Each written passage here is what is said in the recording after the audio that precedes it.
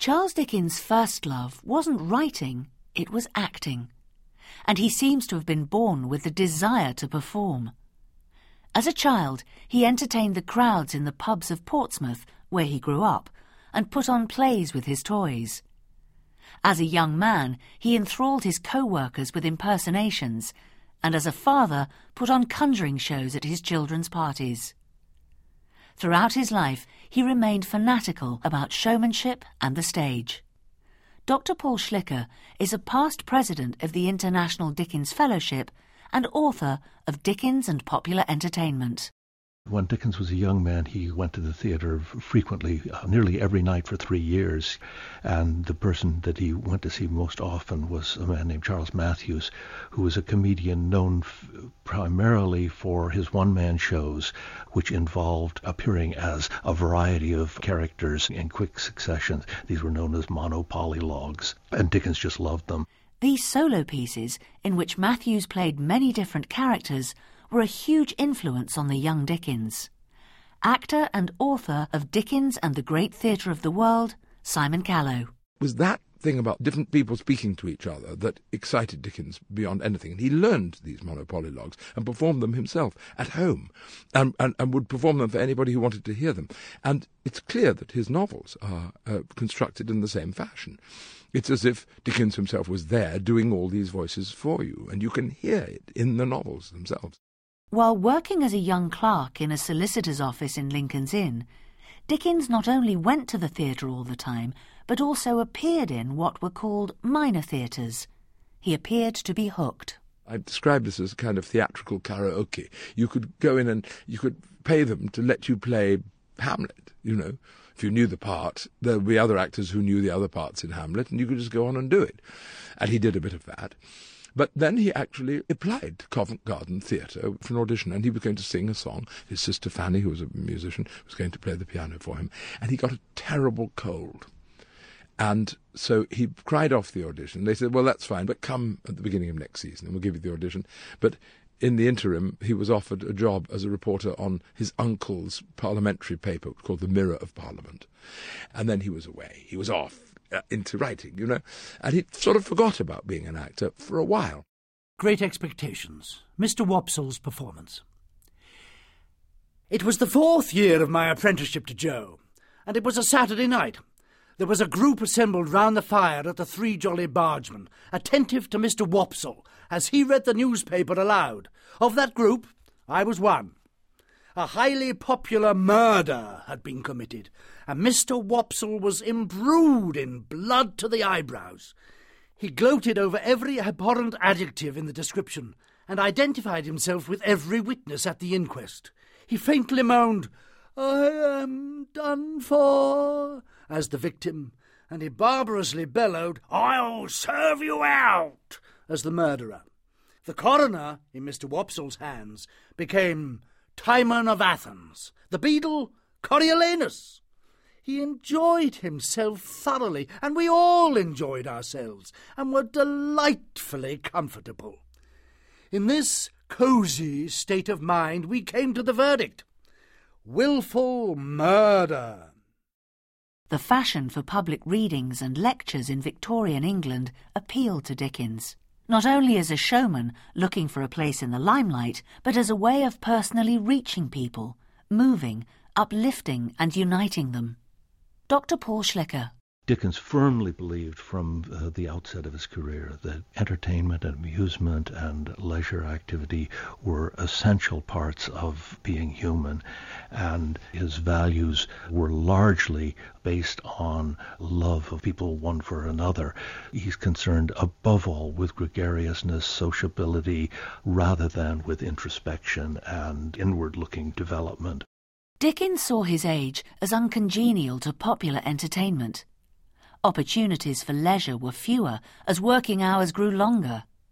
The prevailing economic philosophy held that idleness was unproductive and leisure unnecessary, while the evangelical movement thought the theatre and acting were immoral.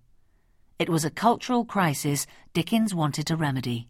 When he writes about circuses and theaters, as often as not, what he's really interested in is not the performance, but the spectators and the way that they are given leisure, an escape from their everyday activities. They're given stimulus to their imaginations and an opportunity for sharing their pleasures with those around them. You can imagine the young Dickens at the theatre, one eye always on the crowd and its characters, lit up by the barely dimmed gaslights. He was not just storing character sketches to use as material. These were the ordinary working people he wanted to reach, and through entertainment was how he wanted to do it. Families, often very young families, would go with their children and with a picnic hamper to the theatre and would spend an entire evening there, sometimes 2-3 times a week. The doors would open about 6 o'clock in the evening, and often it was past midnight when they closed. There was a great deal of emphasis on song, of melodrama, and on spectacle, so it was hugely entertaining. Dickens wrote many short stories for the magazines he edited, Household Words and All the Year Round, and a couple he adapted as readings. Dr. Marigold, a monologue following the lonely fortunes of a travelling salesman, was one of his best loved. Me and my dog, but all the company left in the cart now, and the dog learned to give a short bark when they wouldn't bid, and to give another and a nod of his head when I asked him, "Who said half a crown? Are you the gentleman, sir, that offered half a crown?" He attained to an immense height of popularity, and I shall always believe taught himself entirely out of his own head to growl at any person in the crowd that bid as low as 6pence. But he got to be well on in years, and one night when I was convulsing York with the spectacles, he took a convulsion of his own account upon the very footboard by me, and it finished him. Being naturally of a tender turn, I had dreadful lonely feelings on me after this. I conquered 'em at selling times, having a reputation to keep, not to mention keeping myself, but they got me down in private and rolled upon me. That's often the way with us public characters. See us on the footboard, and you'll give pretty well anything you possess to be us. See us off the footboard, and you'd add a trifle to be off your bargain. It was under those circumstances that I come acquainted with a giant. He spent a lot of his time and energy going to the theatre. Denis Walder, Emeritus Professor of English Literature at the Open University. He also put on private theatricals. He liked to perform in plays that he and others had put together. There was an intermingling, if you like, of the theatre interest and the fiction. He also enjoyed making fun of characters in the theatre. I mean, Nicholas Nickleby has the Crummles theatre people. A lot of the other novels pick up aspects of the theatre and of performance and make fun of them or show great enjoyment in them. So clearly Dickens and the theatre, Dickens and the stage are part of the same thing, the same phenomenon. Throughout his life, Dickens put on amateur theatricals, especially at Christmas. He was, most agreed, an actor with flair. Simon Callow. Charles Dickens as an actor, first of all, was incredibly engaging, incredibly personable, very quick in his thinking and very good at mercurial changes. But also later in his career as an amateur actor, he took on a couple of roles written for him by Wilkie Collins. This was at a very dark period in his life when he was deeply unhappy, in which he played one a man who had murdered somebody or been involved in a murder, and the other a man who wanted to murder somebody but out of sort of nobility decided not to. And here Dickens took everybody by surprise. He presented such a vivid sense of inner anguish. The horror of these men's inner lives was so vividly conveyed. And then both had death scenes, which he performed apparently with the most terrifying realism, that people literally were stunned and wept and bit their handkerchiefs and strong men trembled and all the rest of it. One of those productions was of The Frozen Deep. Dickens had spent 6 months growing a beard for the part and learned his lines in a single 20-mile walk. As well as taking the leading role, Dickens stage-managed the production, as committed to this as he was to his starring role. Dr. Paul Schlicker. The initial production of The Frozen Deep was done in Tavistock House, where Dickens lived at the time, and what he did was to have carpenters come in and transform the children's nursery into a theatre. He had the back wall removed so that he could simulate snowfall behind, and fundamentally wrecked his house in order to turn it into a theatre. Simon Callow again. The theatre was many, many things that suited Dickens very well. He was a person of extraordinary practical effectiveness, and he loved the art and the craft of putting on a play. He loved talking to the carpenters, talking to the designers, looking at the costumes. His productions were very innovative. They were rather ahead of what was going on the current British stage in the 1850s and 60s when he was doing all this.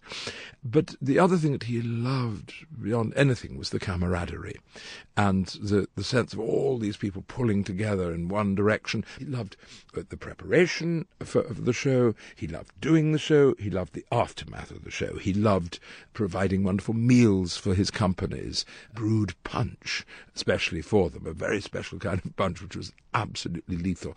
And so everybody had the most glorious memories of all this time, and then he hated it when it was all over. And right at the end of his life, he said that that's what my great ambition really was, to run a great national theatre and write all the plays, tell everybody what to do, bend them to my will, and put on these extraordinary plays. That's what I really wanted to do with my life. Nicholas Nickleby, a play retold. At last it came out that the patriarch was the man who had treated the bones of the outlaw's father-in-law with so much disrespect, for which cause and reason the outlaw's wife repaired to his castle to kill him, and so got into a dark room, where, after a good deal of groping in the dark, everybody got hold of everybody else and took them for somebody besides, which occasioned a vast quantity of confusion, with some pistoling, loss of life, and torchlight. After which the patriarch came forward, and observing with a knowing look that he knew all about his children now, and would tell them when they got inside, said that there could not be a more appropriate occasion for marrying the young people than that, and therefore he joined their hands with the full consent of the indefatigable page, who, being the only other person surviving, pointed with his cap into the clouds and his right hand to the ground, thereby invoking a blessing and giving the cue for the curtain to come down, which it did, amidst general applause. Dickens' production of The Frozen Deep precipitated a dramatic change in his life. The following year, 1858, heralded a new chapter for Dickens, and the beginning of his professional career as a reader of his own works. The Open University. For more information, go to www.open.edu/iTunes U.